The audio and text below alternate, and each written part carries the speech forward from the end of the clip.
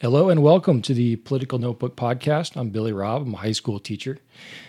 Medical marijuana has been legal in Arizona since 2010. Recreational marijuana was narrowly defeated by voters here in Arizona in 2016, and now there's a new initiative on the way, perhaps in 2020. Actually, I think the signatures just started to be gathered this week. And to talk about marijuana policy on this episode, excited to have with us today from lobbying group DeMenna Public Affairs, Joe DeMenna. Joe, welcome. Thank you for having me. Really appreciate it. Glad to be back. Yeah. Second time back on the show. Some of your experience in the marijuana industry includes you guys used to represent the Arizona Dispensaries Association. Yes. And then you also served as the executive director of that association for a few years.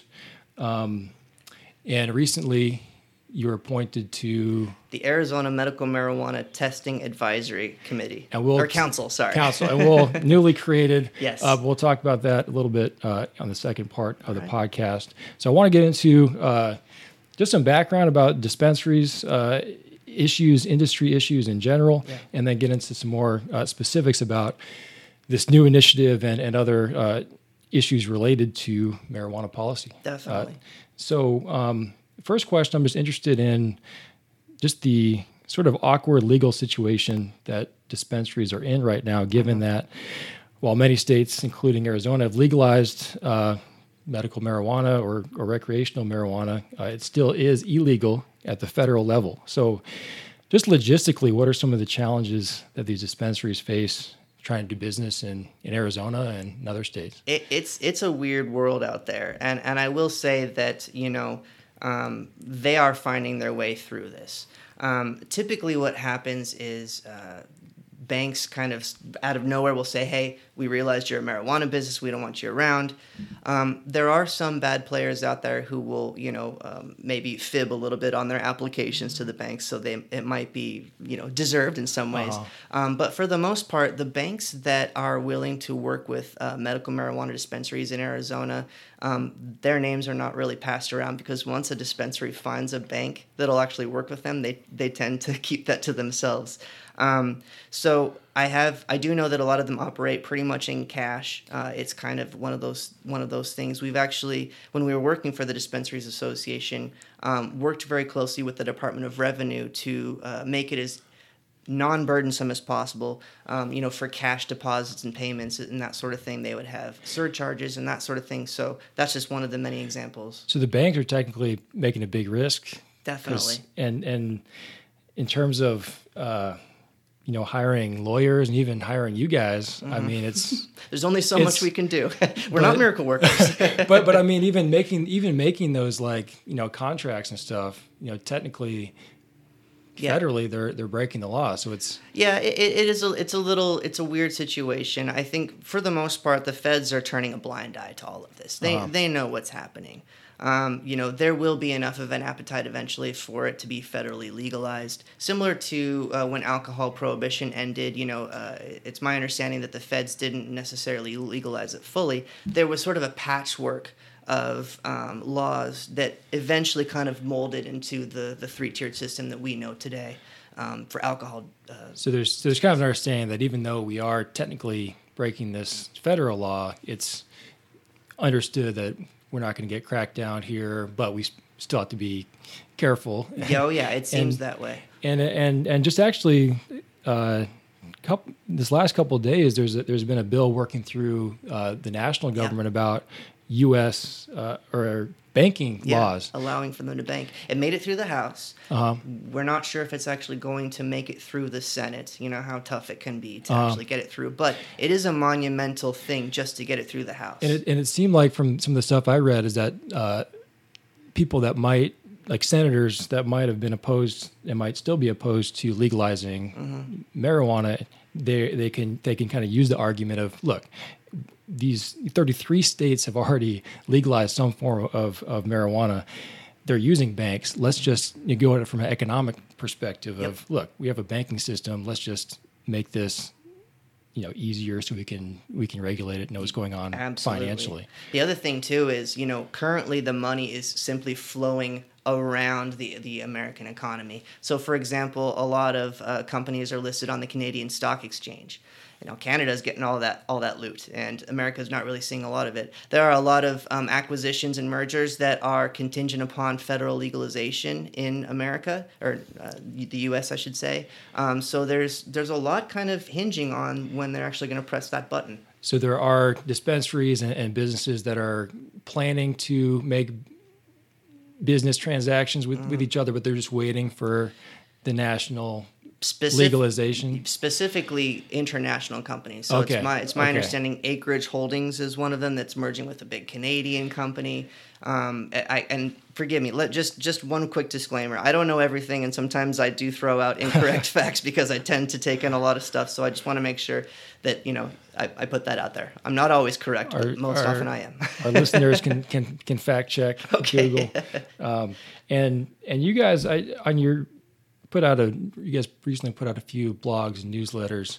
One of them was titled "On Marijuana Capitalism and Arizona Politics." Mm-hmm. And you talked about how this financial question of new investment, new capital, moving in. Do you think that is going to sort of be a driver for a broader legalization in states and even federally? Do you think that the money is there and coming in is going to shift policy? Absolutely. Money changes everything, especially in politics. It's a dirty thing to realize, but it is the truth. If you have the crappiest candidate in the world and you've got a mountain of money to sell that candidate, chances are that candidate's probably going to make it. So there are a lot of, and the other thing too is this is more along the process of normalizing cannabis in American life. When banks recognize it, when you're able to deal with the Department of Revenue, deal with the Maricopa tax assessor's office, talk to these regulators regularly about something that, it is federally illegal, but we're taking care of it within the state. That's more of those normalization steps. How does the taxes work? Because if they're collecting in cash, if they're not paying federal taxes, how does the dispensary tax system work in Arizona? It's a little tricky, and I wouldn't want to speak out of turn because I don't actually own a dispensary. But there are nonprofits that are in the loop, and there are also generally holding companies that operate with those nonprofits. So to say that they're fully nonprofit would not be accurate. There's definitely a profit motive involved. Right. But again, I couldn't really say specifically about where the taxes go and what they're not paying in federal taxes and how that might affect them. But they are paying, Arizona medical marijuana dispensaries are paying state taxes, right? Yeah, heck yeah. And where do those, with the law that was passed, where does that money go to right now? The tax, is there a specific provision for I'm so sorry. where the tax money goes right now? So for the medical marijuana program, the money goes into what's called the Medical Marijuana Fund. That's in the Department of Health. So it literally just sits in there. And this isn't the taxes. These are the proceeds from the sales. The taxes will still go to the municipalities, typical to any other business in the vicinity. So they go in the general fund? Yeah, they go. Okay. So it goes. So the proceeds go into the Department of Health's Medical Marijuana Fund. And the purpose of that fund, which is set up by the Prop 203, which put medical marijuana in place in Arizona, is for that fund to only be used to further the purpose of the act. And so some things that might be included in that would be, potentially hiring security guards or educational seminars or, maybe doing data collection and learning about the different ways that marijuana could affect, these certain types of ailments. For the most part, the state isn't really doing any of that. They've kind of been sitting on their hands for the most part since the Medical Marijuana Act went into effect. There are a lot of political reasons behind that, and also in the regulators' view, and they might have a point. It is a somewhat flawed proposition. In Arizona, we have something called the Prop 105 Protection Clause, which I think it was in 1996. Originally, Arizonans did say yes to medical marijuana. So then the legislature came back that next year and basically ixnayed it and said, no, we're not going to do that. Got rid of it legislatively. Well, then the year after that, the voters okayed something called the Prop 105 Protection Clause, which means that anything that is voter approved in Arizona requires a majority of the legislature and it also has to further the purpose of the act. So you can't undo anything. I think it isn't even a super majority. Isn't like 2/3 majority to, and that's pretty hard. It's a very high threshold to do that. I know and we'll get to that in a little bit. But that's one of the concerns about this new initiative is if it goes to the voters and the voters approve it, it's hard to change or even modify. So maybe the legislature will do it, but we'll get into that in a little bit. I think so. When you mentioned there's money driving this, and that might change the policy. I think a lot of people that have reservations about marijuana and are concerned about the danger, they're worried about it for them or their community or their kids. They think, well, there's risks involved, and I think what are the safety precautions, I guess, and I know in 2016 that the campaign against it, they're very concerned about kids getting edibles and more people using it than would have otherwise. What for people that were concerned about that, the safety risks, what would you say to them? Well, so as far as more people using it, it certainly isn't good for minors to be using it more than usual. I've seen a lot of data on both sides. Usually the prohibitionists like to say that youth usage has gone up, and then the pro-legalization people say youth usage has gone down. I know. It seems like people are just cherry-picking from different states, and this state this happened, that state that happened, and it's hard to tell what it really is hard to tell. But as far as, in my opinion, I think marijuana should be legalized, and I think that it is so helpful to so many people, and it's really one of those things where you don't know until you try it. And a lot of people have had bad experiences in the past. This is a much more sort of regulated, normalized, and something you can kind of get behind. Just to kind of give you a little background, my family is a public affairs firm. My father had a DUI, pharmaceutical DUI, that was pretty well documented in the Arizona Republic. And as a family, we all decided that medical marijuana was the answer to help him. And it was a godsend. We got our dad back, and he's never looked back.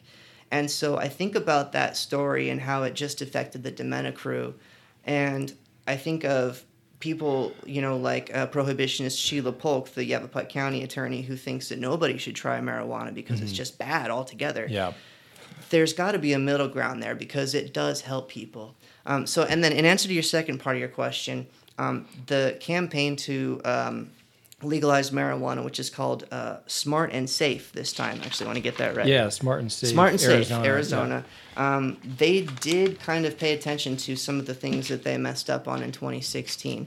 One of those includes the DUI component. That was something that they got harped on big time, which was they basically didn't address it. There's no way to sort of, if someone was high and driving, there was, in the previous one, there was no way to pretty much hold them accountable for this. One doesn't really have as much more teeth, but it does address the situation, which is basically it says prohibits DUIs, but it doesn't really necessarily consider what is impaired. So that's something, and the DUI laws in Arizona need probably just to be refurbished anyway as far as what is impairment.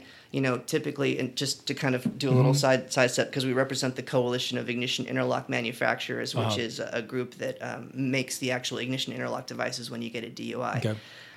And, the impairment, what is impairment in Arizona, I think should be re-examined. Previously, it was alcohol, inhalants, and then I think the other one was stimulants.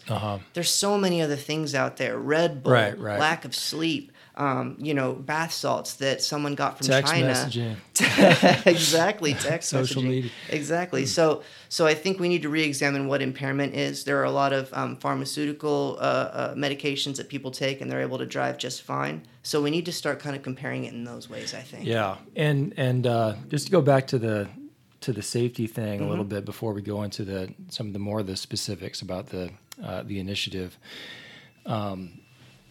There's a question of money in pharmaceuticals that and the opioid crisis is a crisis. Yeah. And there's opportunities perhaps for other and healthier ways to treat pain. Mm-hmm. There's also, from the conservative perspective, it strikes me as it was always striking me as a little bit backwards for them to oppose it, because if you go back to sort of John Locke's philosophy of the role of government, I mean, if you're using it and it's not hurting anyone else and you're an adult, what's the role of government in preventing that? I'm with you on that one. And obviously, if you give it to kids, that's a crime. Or if you're driving high, and that's not good. But in your own home using a substance. You know what J.P. Holyoke used to say? He was the chairman of the 2016 campaign. It was called the Campaign to Regulate Marijuana Like Alcohol. At all the debates, he would always say, "We can't outlaw bad parenting." And I think that was such a really great way to sort of sum up that there's so much more to this. And you can definitely apply that to anything, sex education, right. Gun control, and how to handle a gun. Parents are such an essential part. And the more that we can normalize cannabis and educate people, the more we can. So anyway, sorry. Yeah. And even if you're concerned about the danger, I think, if you look at the safety issues of developing brains and THC, and there's some studies looking at correlations of risk factors of psychosis with THC and other mental health issues. But it seems to me that legalization would actually help because of the transparency with the dosage, right? Mm-hmm. So if you're just getting off the street, or if 18, 19-year-old, 20-year-old getting off the street, you have no idea what you're buying. Absolutely. If you look at just use the analogy of like alcohol, like you don't know if you're getting hard liquor or like light beer, really, if you're just buying off the street. But with legalization, you're going to a store and it's saying, this is the dosage of this is the dosage of that. So and it's right there what you're getting. Yeah. And it's labeled. It's labeled. So in a way, I think even it would even help the safety, even awareness of those things. Do parents know totally what the potency is and things like that? The more you empower them with information, the better they're going to be able to rather than being like, oh, scary stuff, just don't touch it, like just say no sort of thing. And then Nancy Reagan definitely educated a lot of people, and you know what, it worked up until a point, depending on who you ask. There are so many people that feel certain ways about the drug war in general. Mm-hmm. Some people say legalize everything. Some people say, make everything illegal. I think that there's a sweet spot in everything, in every policy, frankly. And I think that what we've seen up until this point is that marijuana is simply not as harmful as we were taught. Yeah, and from working with young people, and I working with teenagers, that I do have conversations like that, and it's like, I think the more you can educate, be like, it is harmful to brain development. Absolutely. And but if you just don't talk about it, and it's not something that can be used in an educational way. And I do think that legalization, just with the transparency with the dosage and the regulation, can help with that.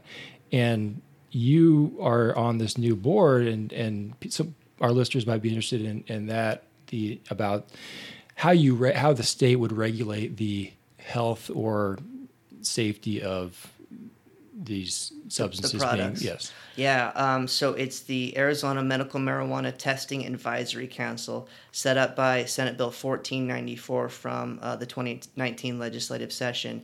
And essentially what this does is it creates a council charged with making recommendations to the governor and the legislature on how to do testing. And this includes all sorts of different testing components. This would be microbial, which I believe is, and I'm not a scientist. Again, not a scientist.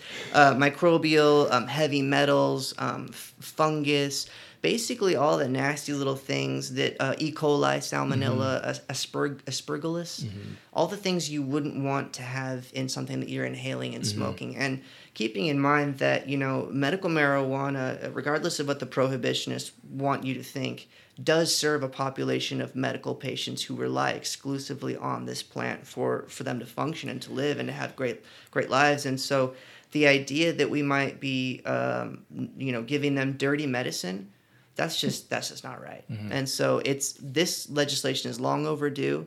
I previously thought that it was going to take legalization in 2020 for the Department of Health or the legislature to get off their duff and do this, but they actually did it. And I think the meeting this morning went really well. It was kind of a crash course in a lot of the things that I listed off. But some of the things that will also be determining are potency standards, how to get rid of remediation, how to get rid of marijuana that shouldn't be used, making concentrates and solvents, and what is an acceptable a marijuana amount that has those other microbials and all that junk in it for concentrates, because apparently that's a different way altogether. You can strip all that crap out of there. So there's just so much to go over. It's how crazy. many people use marijuana? Like how many medical marijuana users are there in Arizona? In Arizona currently, as of August 2019, there are 211,520 patients total. And to kind of give you a little bit of an idea, that's the Arizona population is 7.172 million, and so that's about 3% of the Arizona population. And that has grown in the last 10 years? It has, yeah. So just for comparison, and I don't have numbers since the beginning of the program, but in November of 2017, it was 157,000. Okay. So it's grown significantly, and every single time someone registers for a card, their money that goes toward that card goes in that big DHS fund. Dude, are doctors allowed to sign prescriptions for that? Or like, I think the stereotype would be like, oh, you just go in and be like, oh, my back is hurting, and you get a card. I mean, is it how legit is this process, and are doctors even comfortable signing those? It's kind of all over the map. So every doctor is going to be a different story. Mm-hmm. I've got a little brother for a doctor. Mm-hmm. He's a psychiatrist over at Maricopa County. And so we kind of talk about this every now and then. Just to kind of sum it up, the livelihood of a doctor kind of rises and falls on their DEA number, their ability to write prescriptions. Mm-hmm. You're not really worth anything until you can write a prescription. Mm-hmm. And so if you do something like this, if you were to certify somebody for something that's federally illegal, you could be putting your ability to write prescriptions at risk. So typically you'll find doctors in Arizona referring patients to what are essentially called, marijuana certification clinics. Uh-huh. Those are the ones you drive around, you see the silly marijuana leaves, doctor referrals. Right. That's where I go. Mm-hmm. It's silly, but when I go in there, I know what I'm coming out with. So that's helpful. Right. So again, the doctors, there are doctors who are going to be seeing some patients who have some serious ailments. So just to kind of go over the numbers, 88.92% of those with a medical marijuana card in Arizona are there for chronic pain. The second highest one, though, is 1.94%, and that's for cancer. Mm-hmm. Then the one after that is PTSD. That's 1.18%. So typically you're going to have a patient who's going to a bevy of doctors to deal with all these ailments. It's not just going to be they're going to that one doctor or they're going to, And I appreciated that sentiment that you and your dad had in that article you put on your blog too about, hey, some people have it in their medical medicine cabinet, mm-hmm. some people have it in their liquor cabinet, some people don't have it at all. Mm-hmm. And I feel like, there are some people that do use it for medical purposes. Right now it's not legal recreationally, so probably a lot of people who want in their liquor cabinet find a way to get it medically. But is it going to be legalized recreationally? Let's talk about the initiatives now. Okay. Biggest takeaway from 2016. Why do you think the 2016 one failed? Very narrow. And the 2010, I was looking up the medical marijuana. That one was very, very close as well to pass medical marijuana. I mean, that was like 20,000 votes or something. Yeah, it was nuts. And then Governor Brewer, who was governor at the time, did all she could to stall the program from actually being implemented. She was able to stall it for almost a solid year. Yeah, and so Arizona voters divide on this. 2016 recreational marijuana narrowly failed. Why did it fail? Why did it fail? Money. I would definitely say it's money. And that's, I think, one of the key things that's going to be different about 2016 versus 2020. So just to give you an idea, let's see. So the anti campaigns outspent the pro campaign in 2016. I remember some of those ads,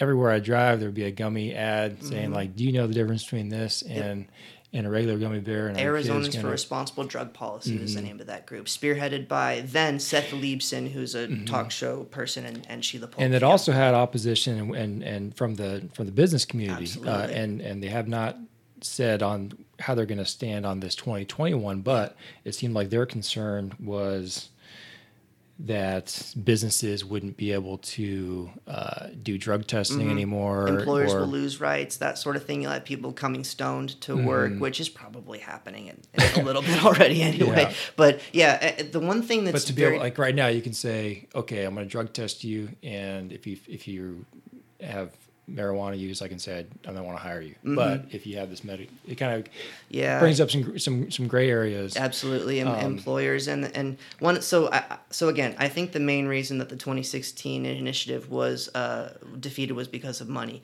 You had the fundraising machine that is Governor Doug Ducey behind that 100%. He put so much effort into defeating that initiative. It was huge. He was on fire. You had the Arizonans for Responsible Drug Policy that were injecting lots of cash.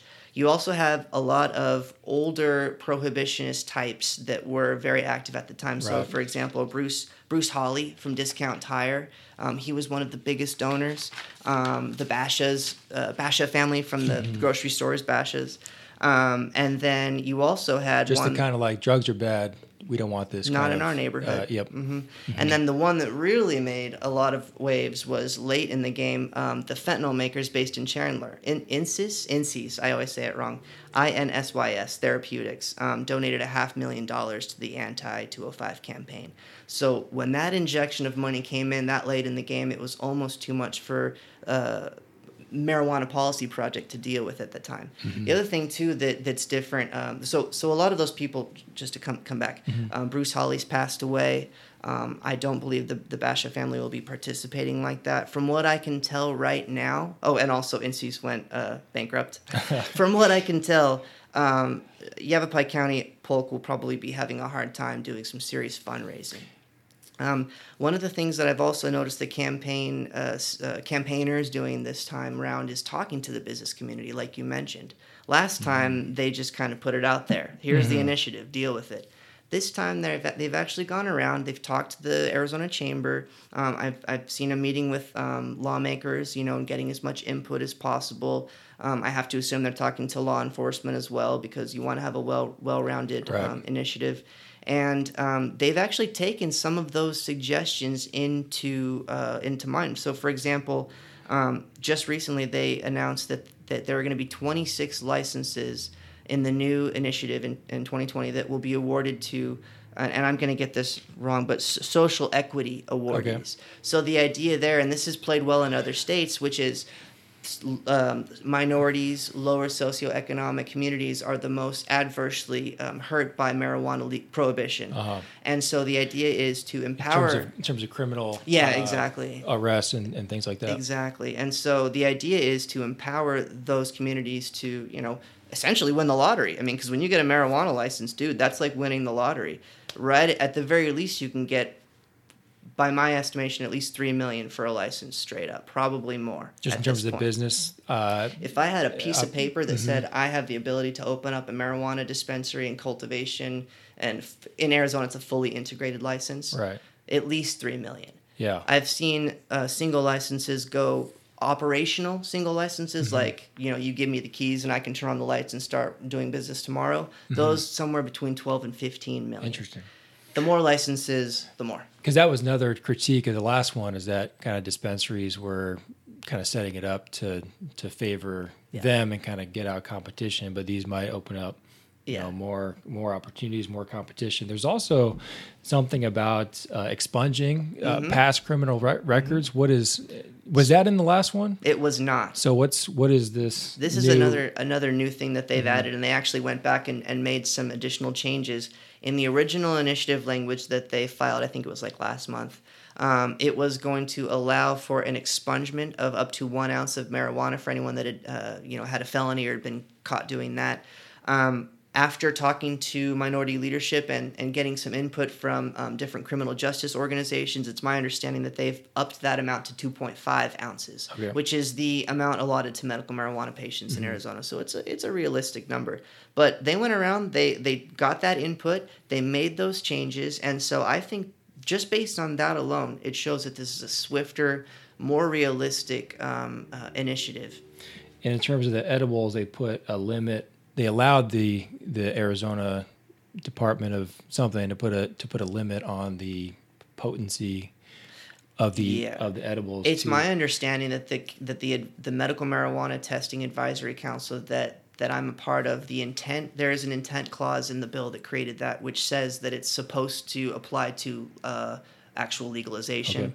We'll see if that actually happens. I mean, but that is the intent. And then there's if I'm getting this right, is there a 16% tax? And where, according to how this initiative is written, where is that money going? So the 16% is going to go, in addition to regular taxes, similar to any other retail good. It's my understanding they're going to be giving it to the cities.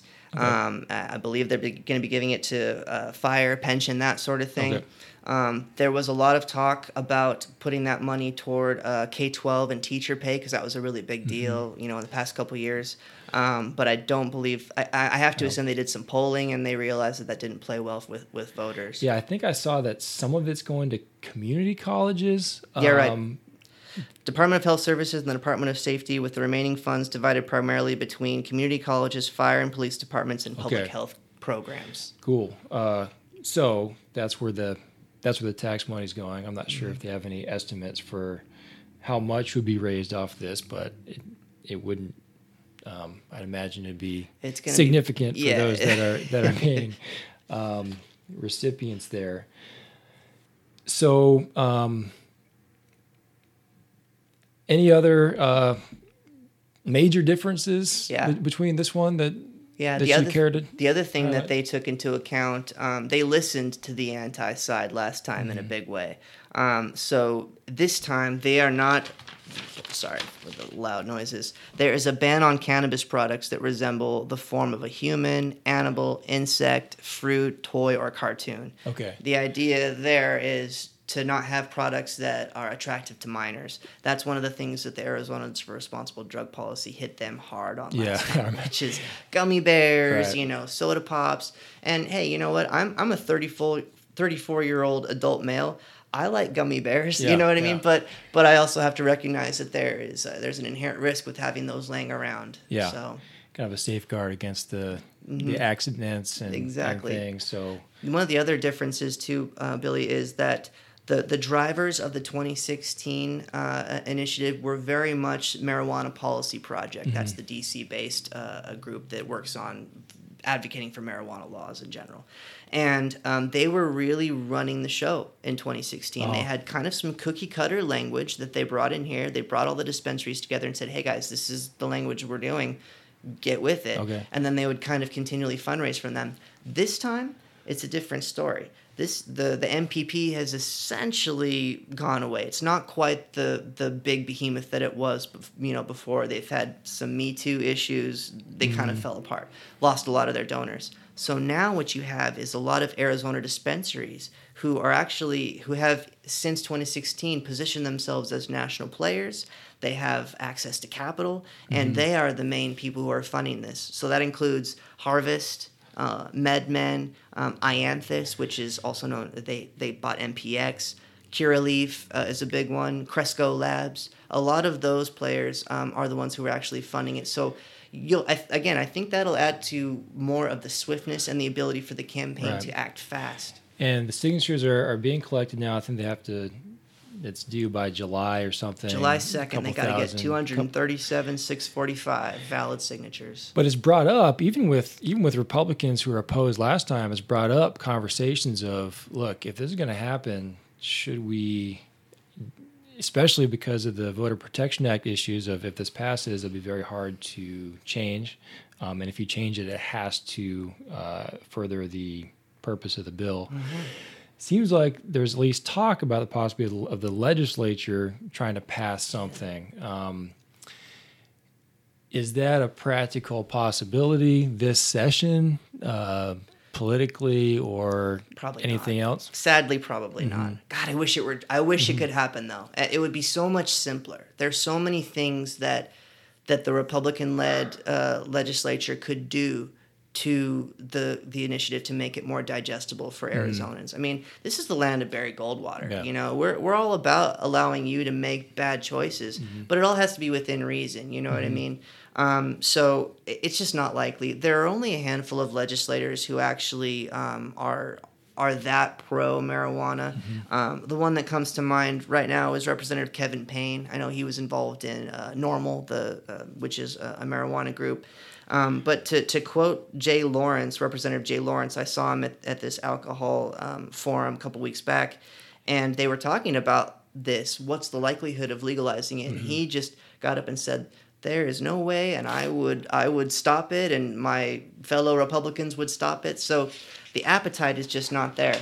But what's really interesting about it is it could be done. And it's another example of something that the legislature refuses to take care of. Native American gaming was another one of those that was a great example in 2001 or 2002. The legislature refused to deal with the gaming situation. And so what happened was, because they refused to do it, the tribes all got together and they said, let's put it on the ballot. And what happened was the turnout changed dramatically for that election, and it resulted in Janet Napolitano becoming governor instead of Matt Salmon.